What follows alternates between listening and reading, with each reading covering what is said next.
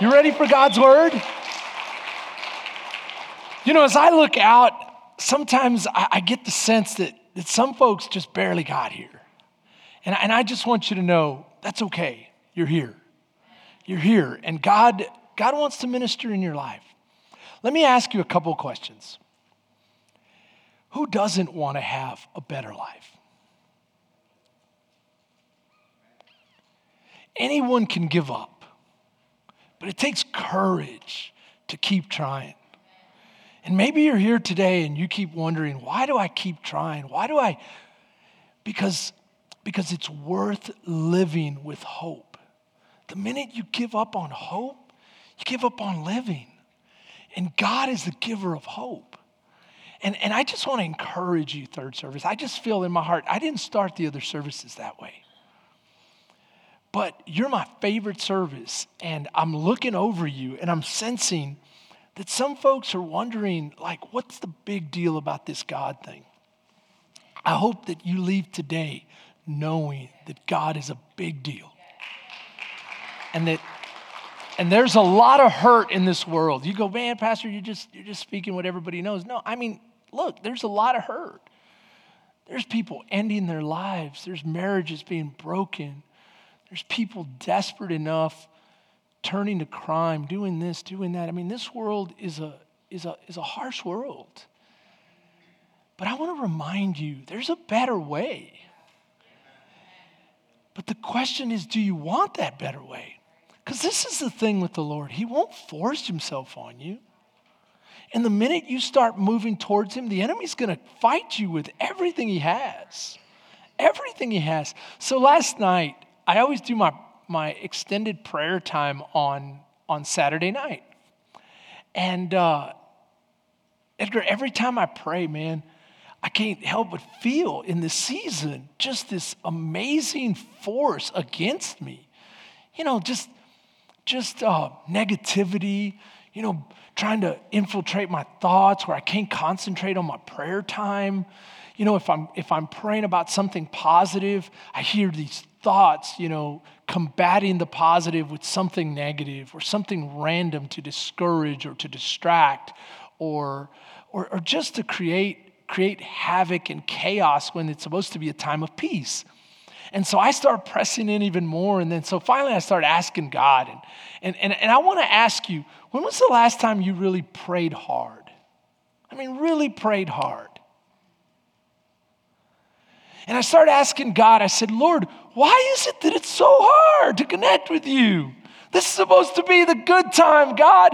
Right before Sunday, I'm supposed to be breaking through. Heavens are supposed to be opening. And all I said, and then I feel like he said, why? I said, because it's easy. And he says, so worshiping me is supposed to be easy. I said, no, it's not supposed to be easy, but man, this is just, he says, in the hard times, you become better. And I'm going to allow the enemy to do just enough so that you have to press. And when you press and lean in, then I know you're serious. If it was easy, everyone would do it. The enemy provides an opportunity for you to exercise your faith. Hear that with me. The opposition, the hardship, the struggle, the trial, it sets the ground for faith. It sets the backdrop for faith to shine. When a jeweler highlights a diamond, he doesn't do it on a white background. He does it on a black background. So the struggle provides the background for you to shine. He says, and I'm with you. I'll give you what you need if you keep pressing.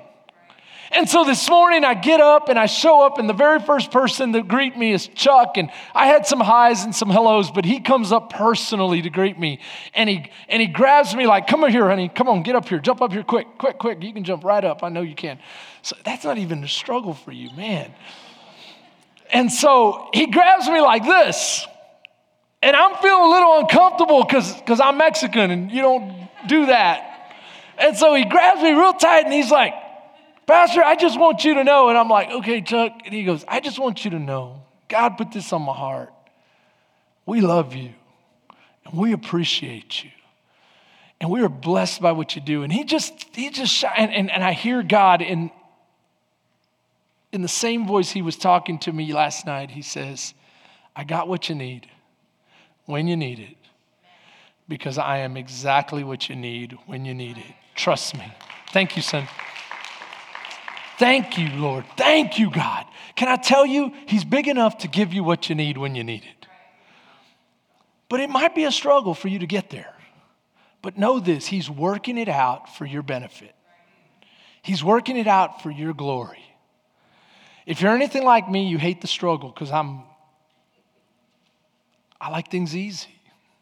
I think it's human nature to want things easy, but nothing good happens out of something easy.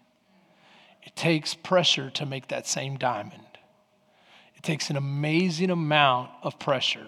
And so God is fashioning us into a diamond. You might say, Pastor, why are you telling us all this? Because I want you to press into the Lord. In third service, I really sense that for you. I'm not just speaking here. I think some folks, I'm just being honest, are wondering why things aren't happening in their lives. And I didn't say this to the other services. So some of the folks that I'm talking about are in here. You want things to happen in your life and you're wondering why they're not, but when was the last time you really pressed? When was the last time God became such a big deal that you didn't care what anybody else thought? When was the last time that your heart was broken? I'm talking broken for the things of God, and you just cried out to him and you didn't care who was around. And you pressed in and you cried over him and you were willing to look foolish for the sake of God. And so I just want to encourage you because God is there. He's there, but he won't force himself on you. He won't. You got to pursue him and desire, because he wants you to go on a journey with him. He wants you to know that the journey is about pressing in to get closer and closer to heaven, to get closer and closer to him. And the journey goes through the cross. You go, oh man, amen. No, before you say amen, understand what the cross means. The cross means death. It means you got to be willing to die to yourself so that he might live. And that journey is about dying to yourself more and more and more that he might live more and more and more. John the Baptist put it this way: all my life I've learned what it is to decrease that he may increase. And so when I first started out, there was more of me than God, but slowly he's put me to death and he's taught me to let go of myself, to lay down my life, to give away my life that he might fill me.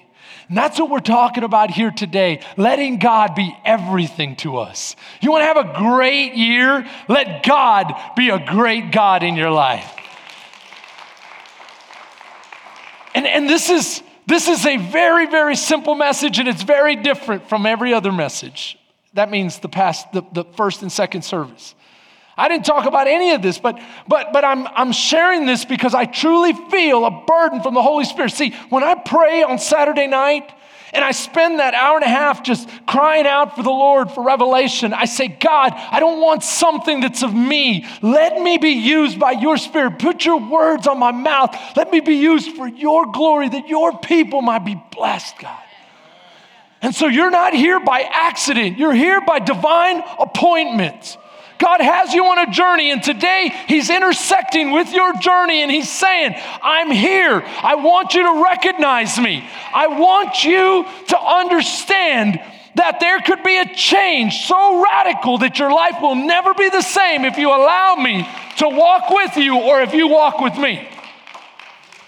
And that's what God wants to do today. He wants to radically change your journey. We said that Christ talked in terms of I must, I need. But we placed it in context. He must and he need. The reason he used those words are strong words. When someone says, I have to do this. If I don't do anything else today, I have to do this. I must, I need. What are they saying? This is important. Why was it important? Because in 3 years, he had to change the course of human history. Now, I want to ask you something. It takes more than 3 years to change a football team if you're a new head coach. It takes more than 3 years to change a company. And if you're talking about a Fortune 100 company, it might take 7 years. That's just one company. Try to change the world. Try to change human history, not just the world in one time, but for all time. Christ did that in 3 years of ministry. And he knew he was going to be crucified in his time. So when he says, I must and I need, it gives you a different perspective. Because he didn't have time to waste. So watch this. He says, I must go to Samaria. I need to go talk to this woman. Now, how many of you would be saying, there's no way in the world I'm going to waste my time speaking to a woman that's already wrecked her life? Not because she's a woman, even if she was a man, and he already wrecked his life. What do you mean wrecked his life? She had been married 5 times. She was sleeping with a guy that wasn't her husband. Her life was in a mess. Why are you going to go talk to her? She's not going to help you change human history. You need to talk to leaders that are leaders of leaders, right? You need to pack out coliseums. We got to get this thing rolling. No. You have to do exactly what God calls you to do, because if you're going to change the world, you need God to do it. Now, some of us aren't getting this. See, if you're going to change the world, you go, but Pastor, I'm not trying to change the world. Okay, if you're going to change your life, you need God to help you. If you're going to change your journey, you need God to help you. If you want to have the best year ever, you need God to help you. And you need to start talking in terms of, Lord, what must you need? What must you need me to do? You go, that's not good English. That's exactly the way Jesus said it. I must needs go through Samaria. What must you need me to do, Lord? And so I said, when you go on your journey, always include God and say, Lord, lead me. So I said, encourage someone. Find a divine appointment. Say, Lord, you've saved me for a reason. So as I go throughout this campus, who can I speak an encouragement to? Who can I reach out to throughout the week? As I go along, I want eyes to see, and I want ears to hear, and I want your Spirit to lead me so that I may connect in those spiritual appointments, those divine appointments. And so I'm going about my way, and I run into Tom. Tom is at Starbucks, and he buys me coffee. And he was in second service, and he was sitting right over there. And I said, Tom, man, thank you, because, man, that sparked something in me. It reminded me that we're on this earth to encourage one another, and that I'm looking for divine appointments. And that was a divine appointment. He reminded me of a conversation we had 2 or 3 years ago in which I encouraged him, and now he's encouraging me. And now that sparks something, because I start looking through my mind and I'm going, Lord, who am I supposed to reach out to? So I reached out to Rodney King, whose wife is fighting cancer and leukemia.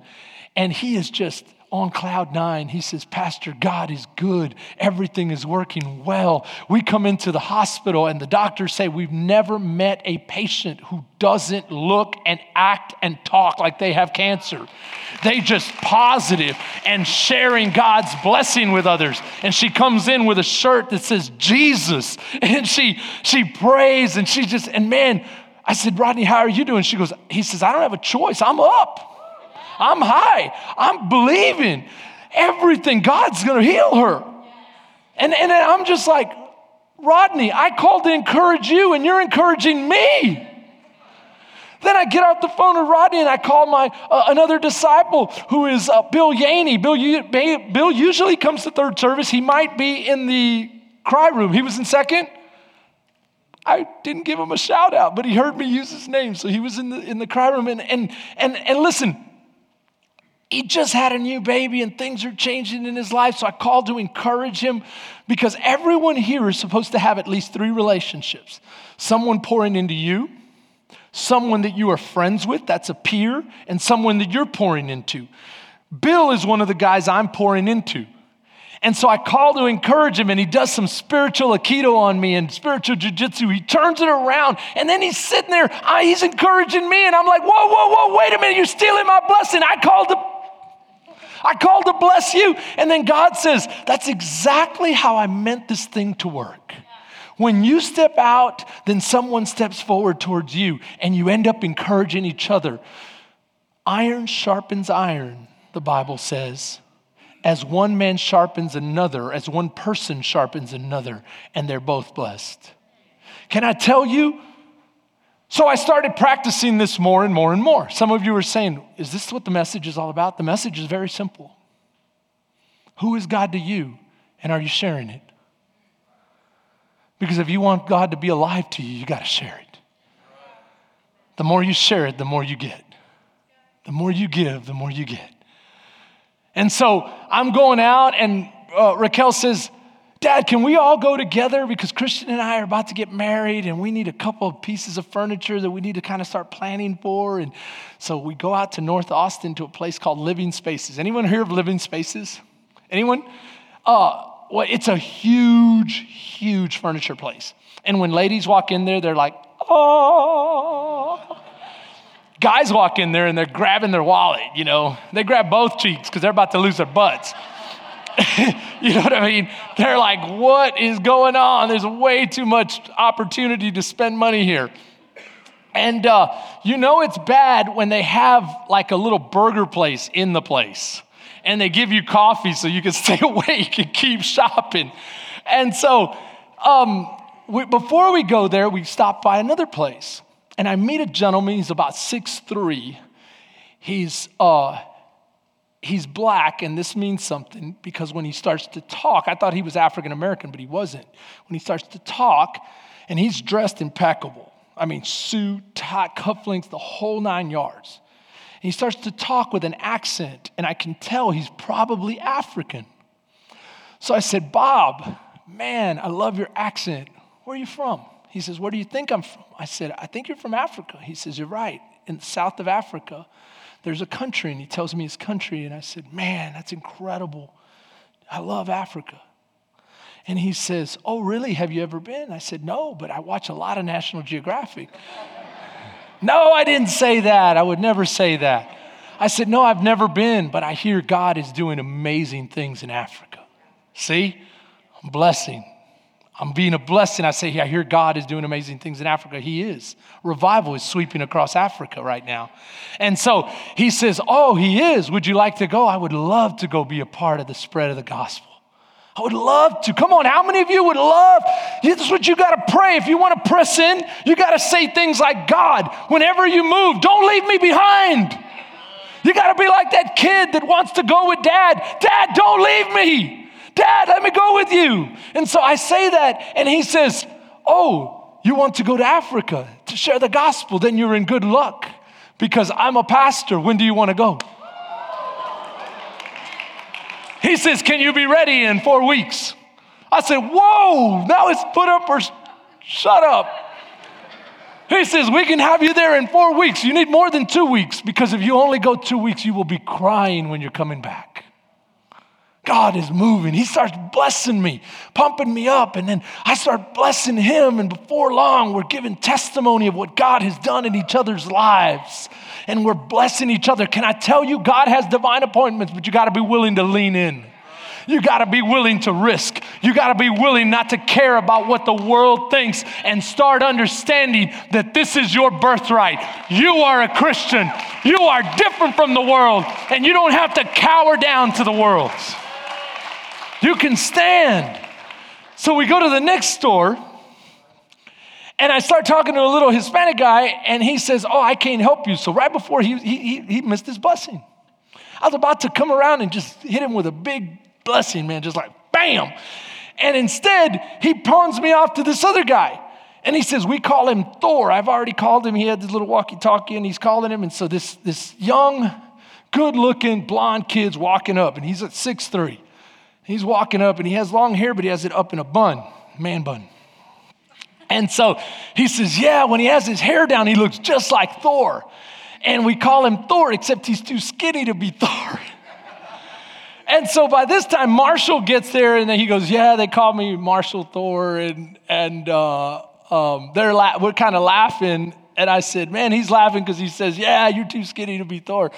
But he's as tall as Thor is. And then I said, you know what, Marshall, thin is in, baby. And he goes, yeah, thin is in.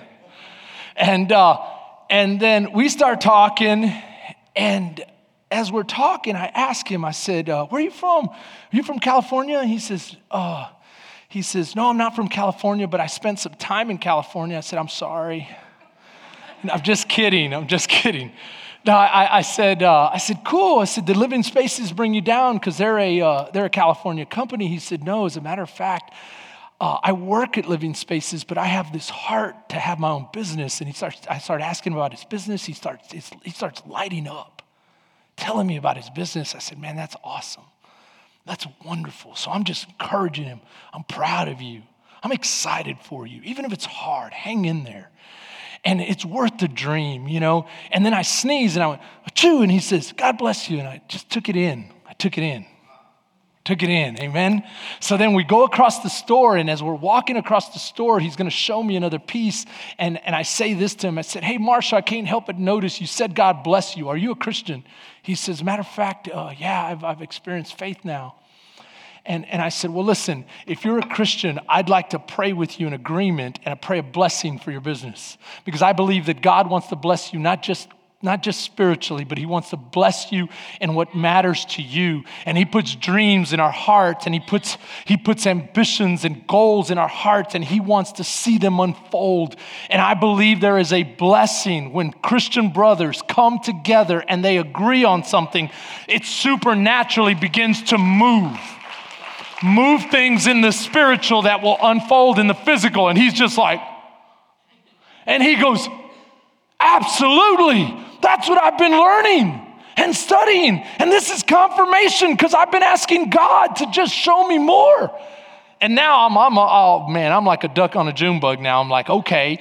And then I said, Marshall, the Bible says in Matthew 6:33, if you seek ye first the kingdom of God, and then he says, and his righteousness, all other things shall be added to you as well. God just had me memorize that this week.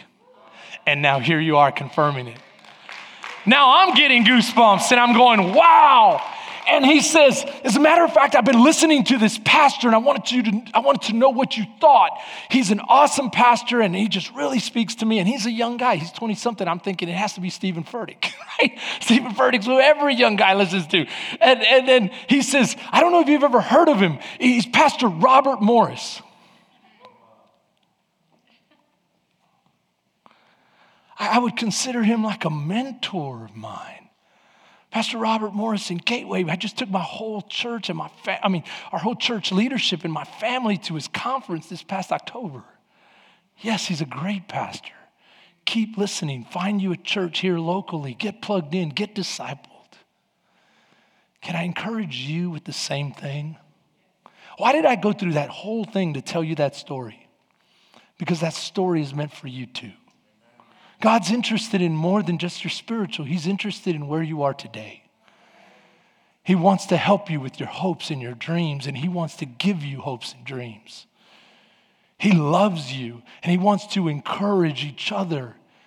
He wants you to lean into him, and he wants to pray with you and join you in that prayer. What do you mean? No, he says, when 2 or 3 gather in my name, I will be there, and I will bless their prayer.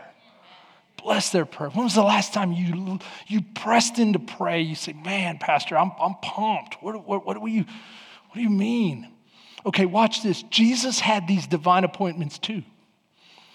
We've been talking about the woman at the well, and the woman at the well finishes her conversation with Jesus this way. I know the Messiah is coming. The one who is called what? The Christ. When he comes, he will explain everything to us. Now listen to Jesus' response. I am the Messiah. More specifically, this is what the translators translated it to be. He actually uses in the Greek, I am who I am. He may have even said it in Hebrew. Jesus was a Hebrew. He knew Hebrew. Now he spoke Aramaic as well, but he probably said, I am who I am. Yahweh, a Yahweh. What does that mean? It's the Old Testament name for God. I don't know if you understand this, but the Jews and the Samaritans would not even utter the name that Jesus just said. Why wouldn't they utter it? They considered it blasphemous. Do you remember when When Jesus says to the religious leaders, before Abraham was, I am, he uses this name, I am who I am. Where does this name come from? It comes from Exodus chapter 3, verse 14. We'll put that up there in a second. Or go ahead, put it up there now. But when Jesus says, I am who I am, the religious leaders tear their clothes and they say blasphemy. They want to crucify him for claiming to be God. Nobody even utters that name, let alone claims it for themselves. Why is this name so important? It's the name that when Moses asked God, when he's talking through the burning bush to Moses, Moses says, I know that you are Elohim. You are Almighty God. But who shall I say sent me? Give me your full name. And God says, I am who I am. I will be who I will be. I am everything you can possibly need. Guys, if that doesn't get you fired up, your wood's wet. Think about this. I am everything you can possibly need.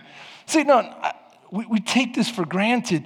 See, to a Jewish man, to a Samaritan woman hearing this, and more specifically, when God first revealed himself to Moses this way, I need you to hear this very closely. They were in a very different context than we are today. They were under slavery to the Egyptians, and they had been for hundreds of years. All they'd ever seen was what the Egyptians showed them. And then they had their faith stories from Abraham.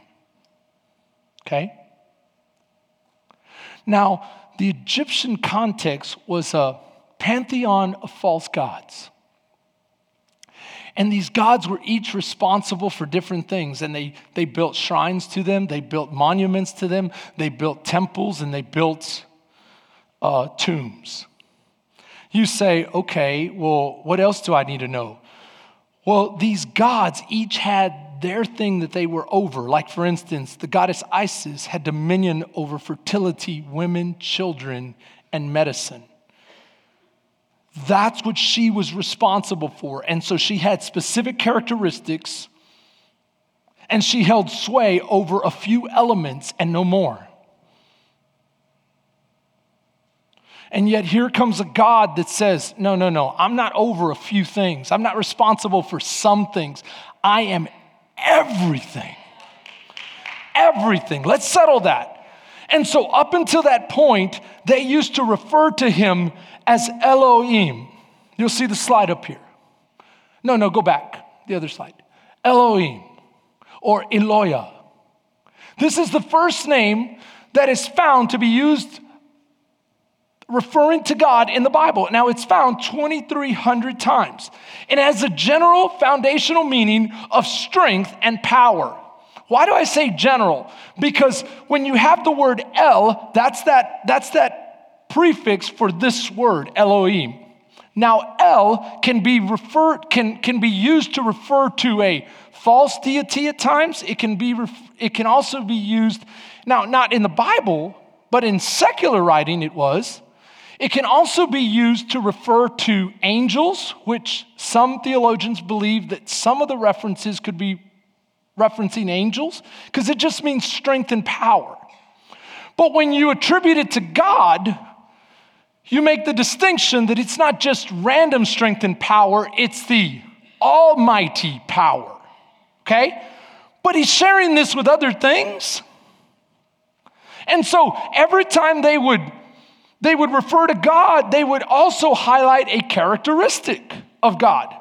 And these are just some of the examples. So there's literally hundreds of these examples. So watch. Eloha Kadem, God of the beginning. Watch this. Eloha Misfat, God of justice. Eloha Selakot, God of forgiveness. And on it goes. So imagine you have to sit there and say, what do you need? Eloha, and then add the what you need. So God comes along and says, I'm going to personalize this, and I'm going to give you a name that encompasses all of that. And it's a name no other God will ever share with me. And this is it. I am who I am. And no one is like me. No one is like me. It became such a big deal to Israel, they would not even utter it. And here Jesus is saying, so you say, why are you making such a big deal about this? Because today God wants you to know he is Yahweh. The God you need when you need him in exactly the way you need him, and you can trust him.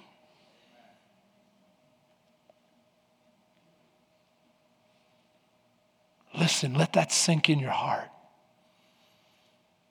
He is the God you need in your finances. He is the God you need in your dreams. He is the God you need in your relationship. He is the God you need to defeat sin. He is the God you need when you battle the enemy and the wicked one. He is the God you need when you need food and provision for your children. He is the God you need when you need wisdom and direction. What do you need? Let I am who I am. He will do what he will do. He will be who you will be. And he is. Now, you go, okay, okay, so he changed this woman's life. Yeah, she was looking for what she needed in relationship, dead relationship, broken relationship after broken relationship. And Jesus Christ comes and says, I am who I am. I am the God who fills what you've been needing. And he changes her life. You want to see another one where Jesus has another of these supernatural encounters, these encounters with destiny? Jesus, in Luke chapter 19, introduces a man by the name of Zacchaeus. Then Jesus entered and passed through Jericho. It was a city. Now behold, there was a man named Zacchaeus. He was a chief tax collector, and he was very rich. Now this is important because tax collectors were hated by the Jewish people. Why? Because the Jewish people were under Roman rule. But the Romans wouldn't collect taxes themselves. They would hire someone from among the Jewish people to collect taxes for the Romans. So if you became a tax collector from among your people, you would be taxing your own people. But this is how it worked. You could add a surcharge to whatever they said they needed. So the Roman government says we need X amount, you would ask for more. And you would keep everything in access to make yourself very, very rich. And so that's why the Jewish people hated them, because they viewed them as traitors. Now, why is this man put himself in this position? He puts himself in this position like many of us do. We think that materialism will fill that hole. He thinks, if I can just have big enough house, if I can just have a fancy enough car, if I could just have enough money in the bank. But this is the thing with the God of mammon, the God of this world. He always leaves you more broke, busted, and disgusted than the day he finds you. So he might be rich, but he's completely rotten inside. He's hollow. And he's so desperate, listen to me, he climbs a tree. When was the last time you saw the richest man in town climbing a tree like a squirrel because of his desperation to meet his Savior?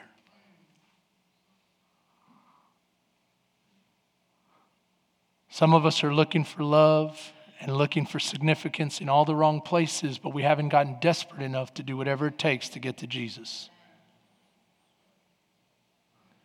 And so he climbs that tree, and you know the story. Zacchaeus was a wee little man, and a wee little man was he. Now watch. You can tell who's singing. The people that are singing grew up in Sunday school. If you didn't, this was a little song that we learned as we were children. Zacchaeus was a wee little man, and a wee little man was he. He climbed up on the sycamore tree, for the Lord he wanted to see. And when the Lord came walking by, he looked up in the tree, and he said, Zacchaeus, you come down, for I'm going to your house today. For I'm going to your house today. That's all Jesus said. And what does it do? No, I'm telling you, when you encounter the Lord, the King of glory, the great I am, and you look him square in the eye, he changes something supernaturally on the inside. You say, Pastor, I've never encountered that. You've never pressed in long enough. You've never climbed a tree. You've never desired long enough and hard enough. That means you've got to want Jesus. You've got to really want him. He wanted him enough. Now watch this. Make haste, come down, for today I must stay at your house. Zacchaeus stood and told the Lord, look, I will give to all my goods, half of everything I have to the poor. If I've taken anything illegally, I'll restore it 4 times. And Jesus said to him, today salvation has come to your house. Can I tell you, this is a message for all of us. In Revelations chapter 3, verse 20, the Bible says what? Behold, I stand at the door and knock. If any man hear my voice and open the door, I will come into him. I will sit down at the table and I will eat with him and forever change his life and give him eternal life. You want eternal life? It's in Jesus Christ. But you got to get up and open the door. Now, this is the thing.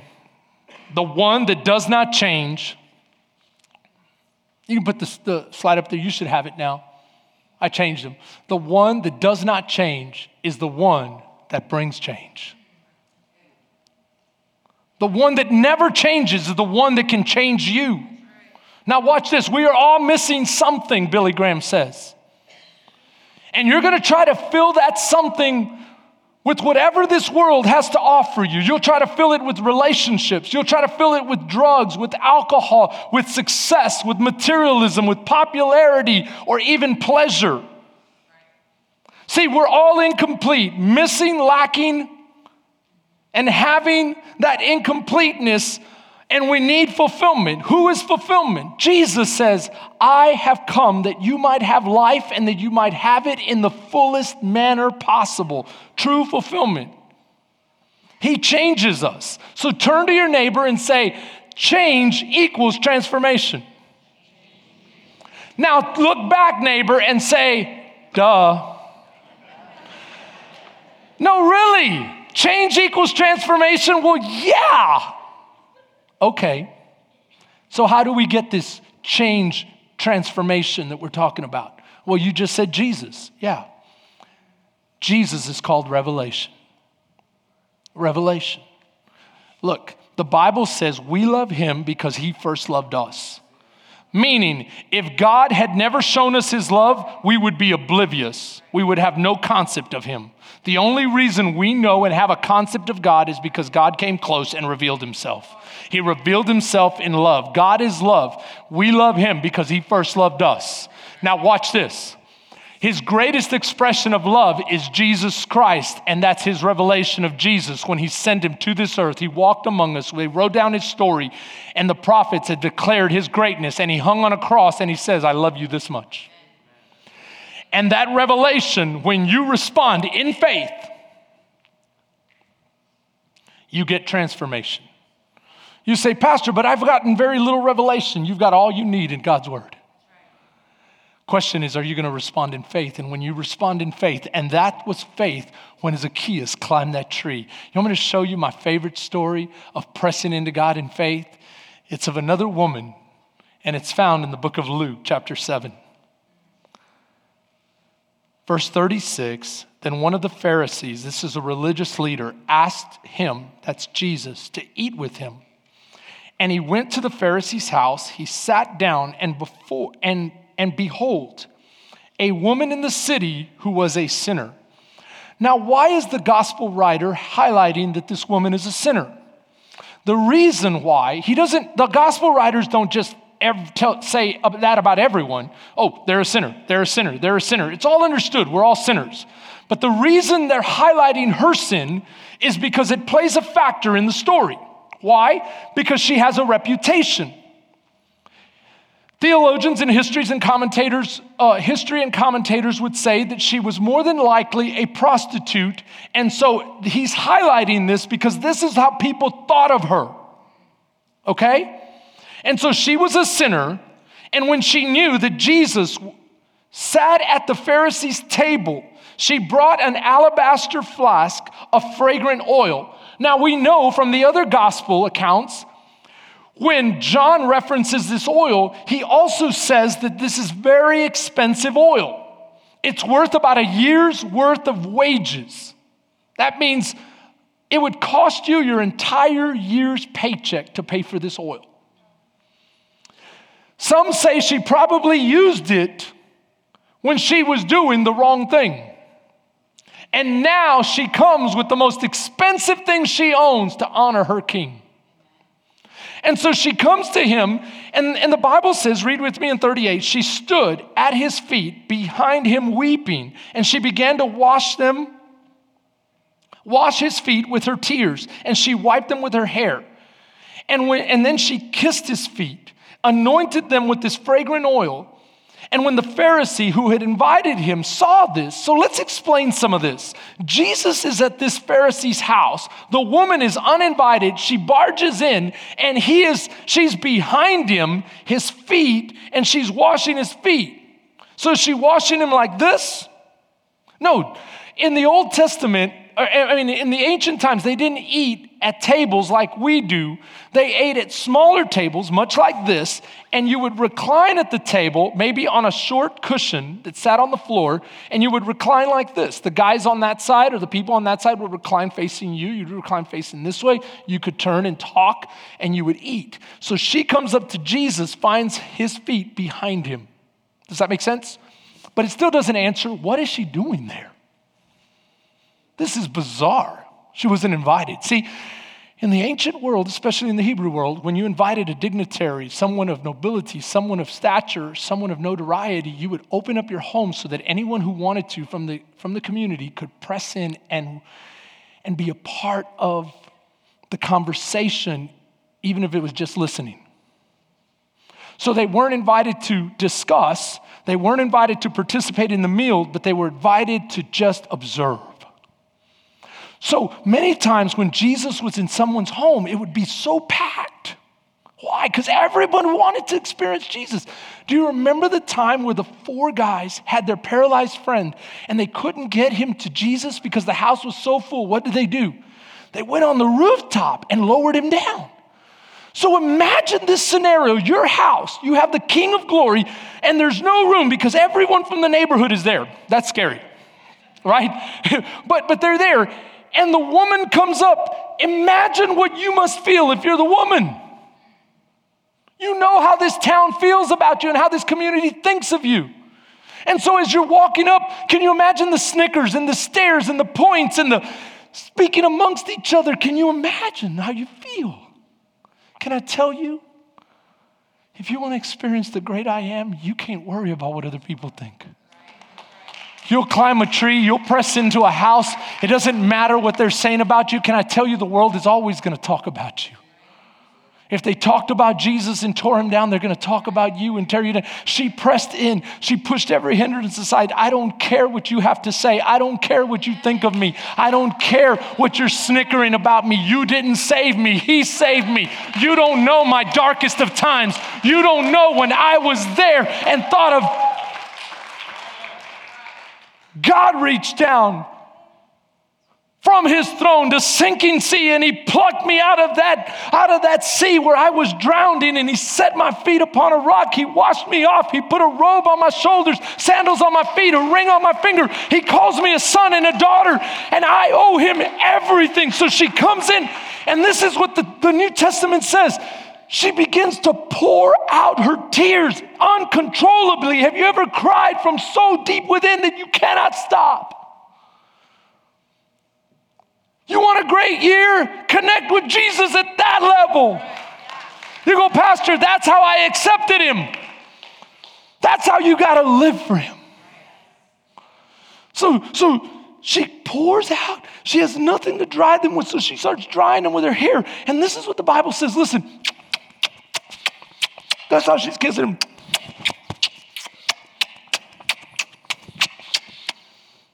Some of you are snickering, it feels uncomfortable, doesn't it? Can you imagine right here? And you're eating and she just carrying on a spectacle. Oh, she don't care.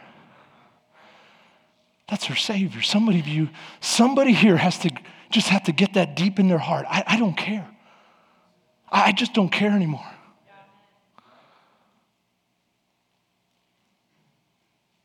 Can I say it? Somebody here cares too much. And you're wondering why your life is stuck in neutral. And you're wondering why you're rolling down the hill instead of going up the hill. Some of you are looking at me like, man,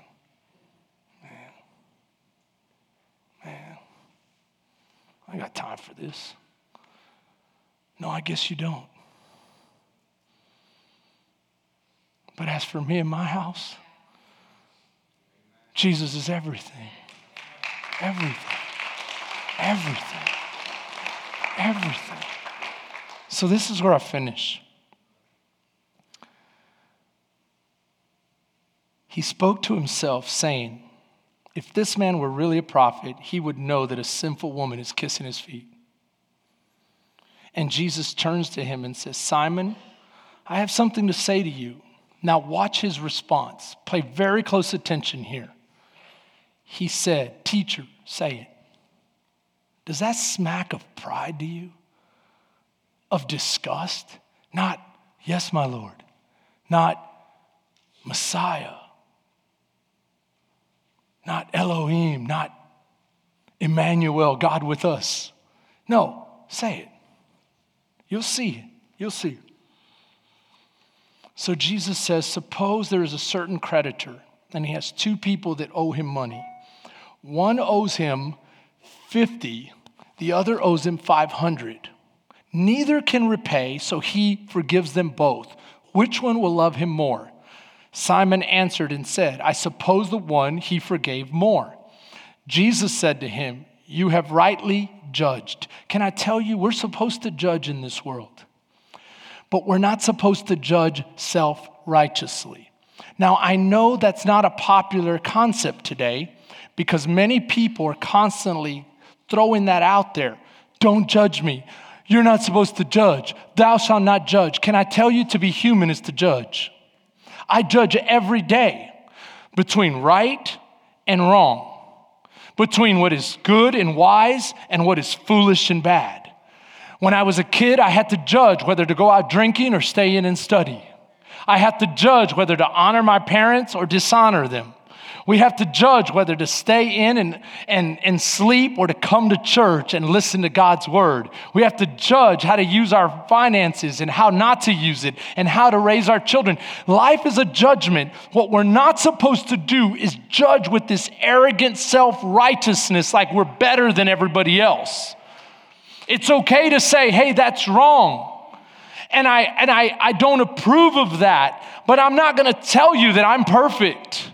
I know I'm not perfect. We're both fallen, but we can do better than that. Amen? And so here, he's judging her self-righteously. He doesn't know her heart. He's judging her based on what she used to be, not who she is. Does that make sense? And so God is saying to him, you have judged rightly in my scenario. And now I'm going to tell you how this plays out. You see this woman? She understands how much I've truly forgiven her. You don't. And because she understands, she loves me with all her heart, and you don't. And the reason you don't is because you misunderstand my story. My story is this: neither can repay the man, and he forgives them both. Which means if you owe me 50 or 500, if you can't pay $5, you're still going to end up in prison right next to the other guys.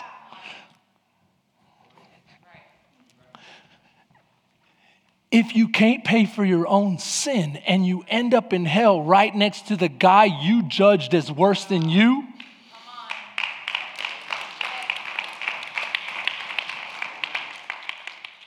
you need a Savior just like she does, Simon. The only difference is she knows it and you don't. Oh. So Jesus says to her, listen to this, verse 48, your sins are forgiven. Your sins are forgiven. Who is this guy? I'll tell you who he is. I am who I am, God is. I am who I am. You want to know who God is? He's exactly what you need. You need a Savior. He's a Savior. You need help. He's your help. You need emotional stability and freedom. He's that. He's what you need. But when was the last time you wanted him to be everything you need? You needed him to be everything you need. So there's a song that has really, really impacted me and challenged me. And my children introduced it, and they wanted to get my okay because, well, I'm the father. And that's the way it's supposed to be. The father watches over his children in his household. And as I listened to this, I couldn't help but think of this woman. And he's a popular figure, and we discussed if we should play it because he can be very much controversial, and some of you might feel uncomfortable, but can I ask you to think about this story?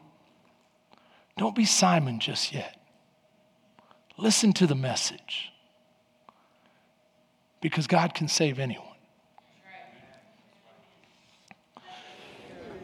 And it's all about the great I am. You need money for the gas. God is. God is.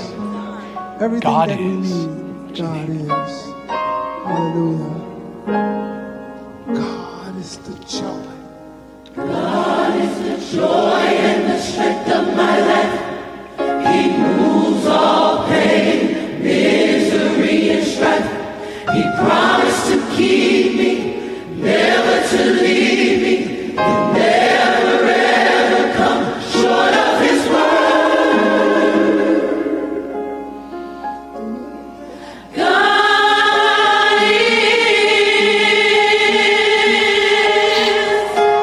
is my life in darkness.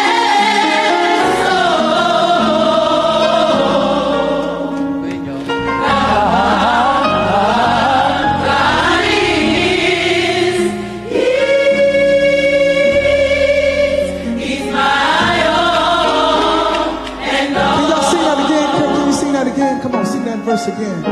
Tell him God is. Come on, God. God is My life. my life When? in darkness. God.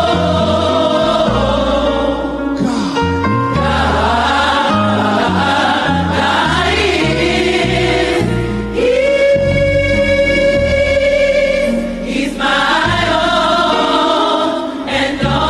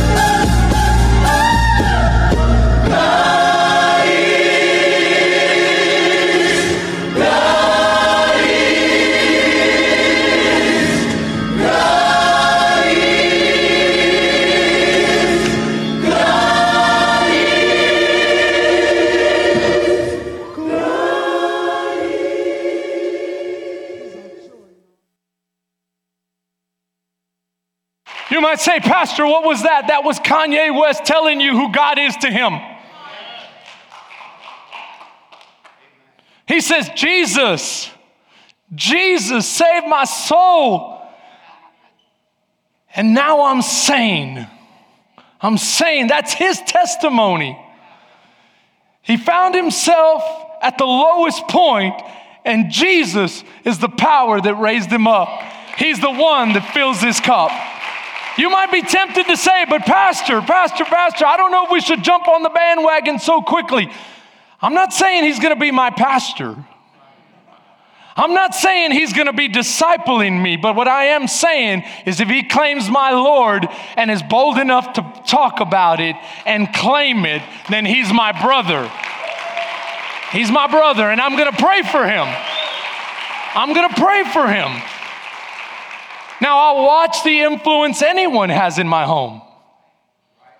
And only Jesus has the supreme authority to speak over me. But I'm going to support my brothers. You know why I love this? Because it shows what God is doing. Who is God to you? And do you have the courage to talk about it?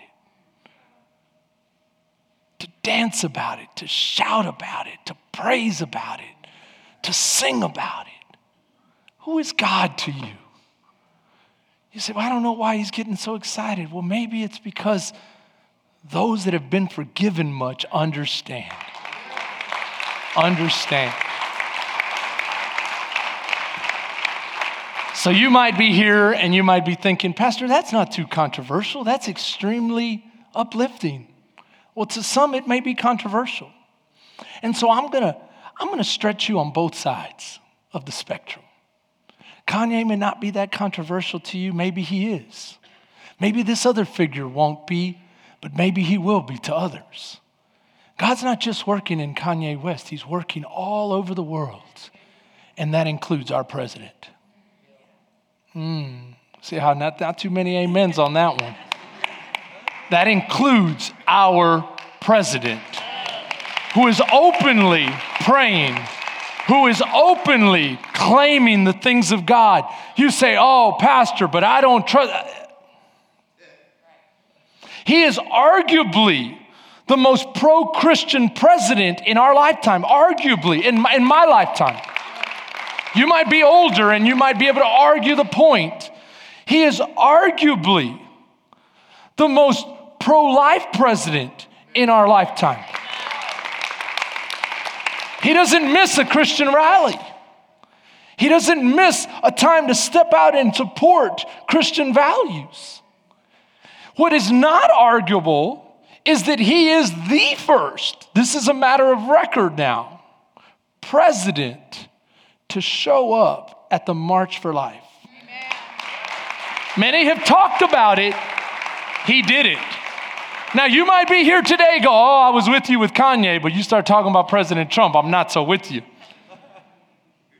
Can I tell you, God is moving in this world, and you never know what he's up to. So instead of judging other people, why don't you say, Lord, move in my heart. Bring about the change that only you can bring. Can I tell you, God did a work in my life, and I'm glad he didn't ask somebody else, or you might have said no. God does what he's going to do because he is the great I am. God moves the way he's going to move, how he's going to move, with who he's going to move, in the way, and no one can tell him anything because he is sovereign. He is the mighty God. He is the great I am, and he is worthy of praise. Worthy of praise. I'm going to ask our worship team to come up and our prayer partners to come forward. And I just want you to stay standing. This is where we finish. The greatest obstacle to having God move in your life is to get distracted looking at other people. And there's two ways that we get distracted. We start thinking, what are they going to think of me? Or we start judging them. And I'm talking about judging them self-righteously before you have taken care of yourself with God.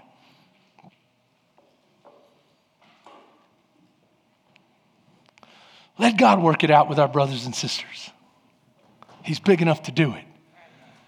But he wants to work some things out in you right here, right now. Right here, right now. Maybe you've been focused on all the wrong things, and today God is saying, who am I to you? Who am I to you? And are you willing to tell it? Are you willing to sing about it? Maybe you're here today and you need salvation. You know for a fact you need salvation. I'm going to ask you to have the courage to come up here and pray with somebody about it. Say, Pastor, why don't you pray with me? Because we're a disciple-making church, and each one of these people can pray with you a prayer of salvation. You got to have the courage to come up here. Maybe you need prayer over something else in your life. Can I tell you, God is. God is the answer. Won't you come and pray?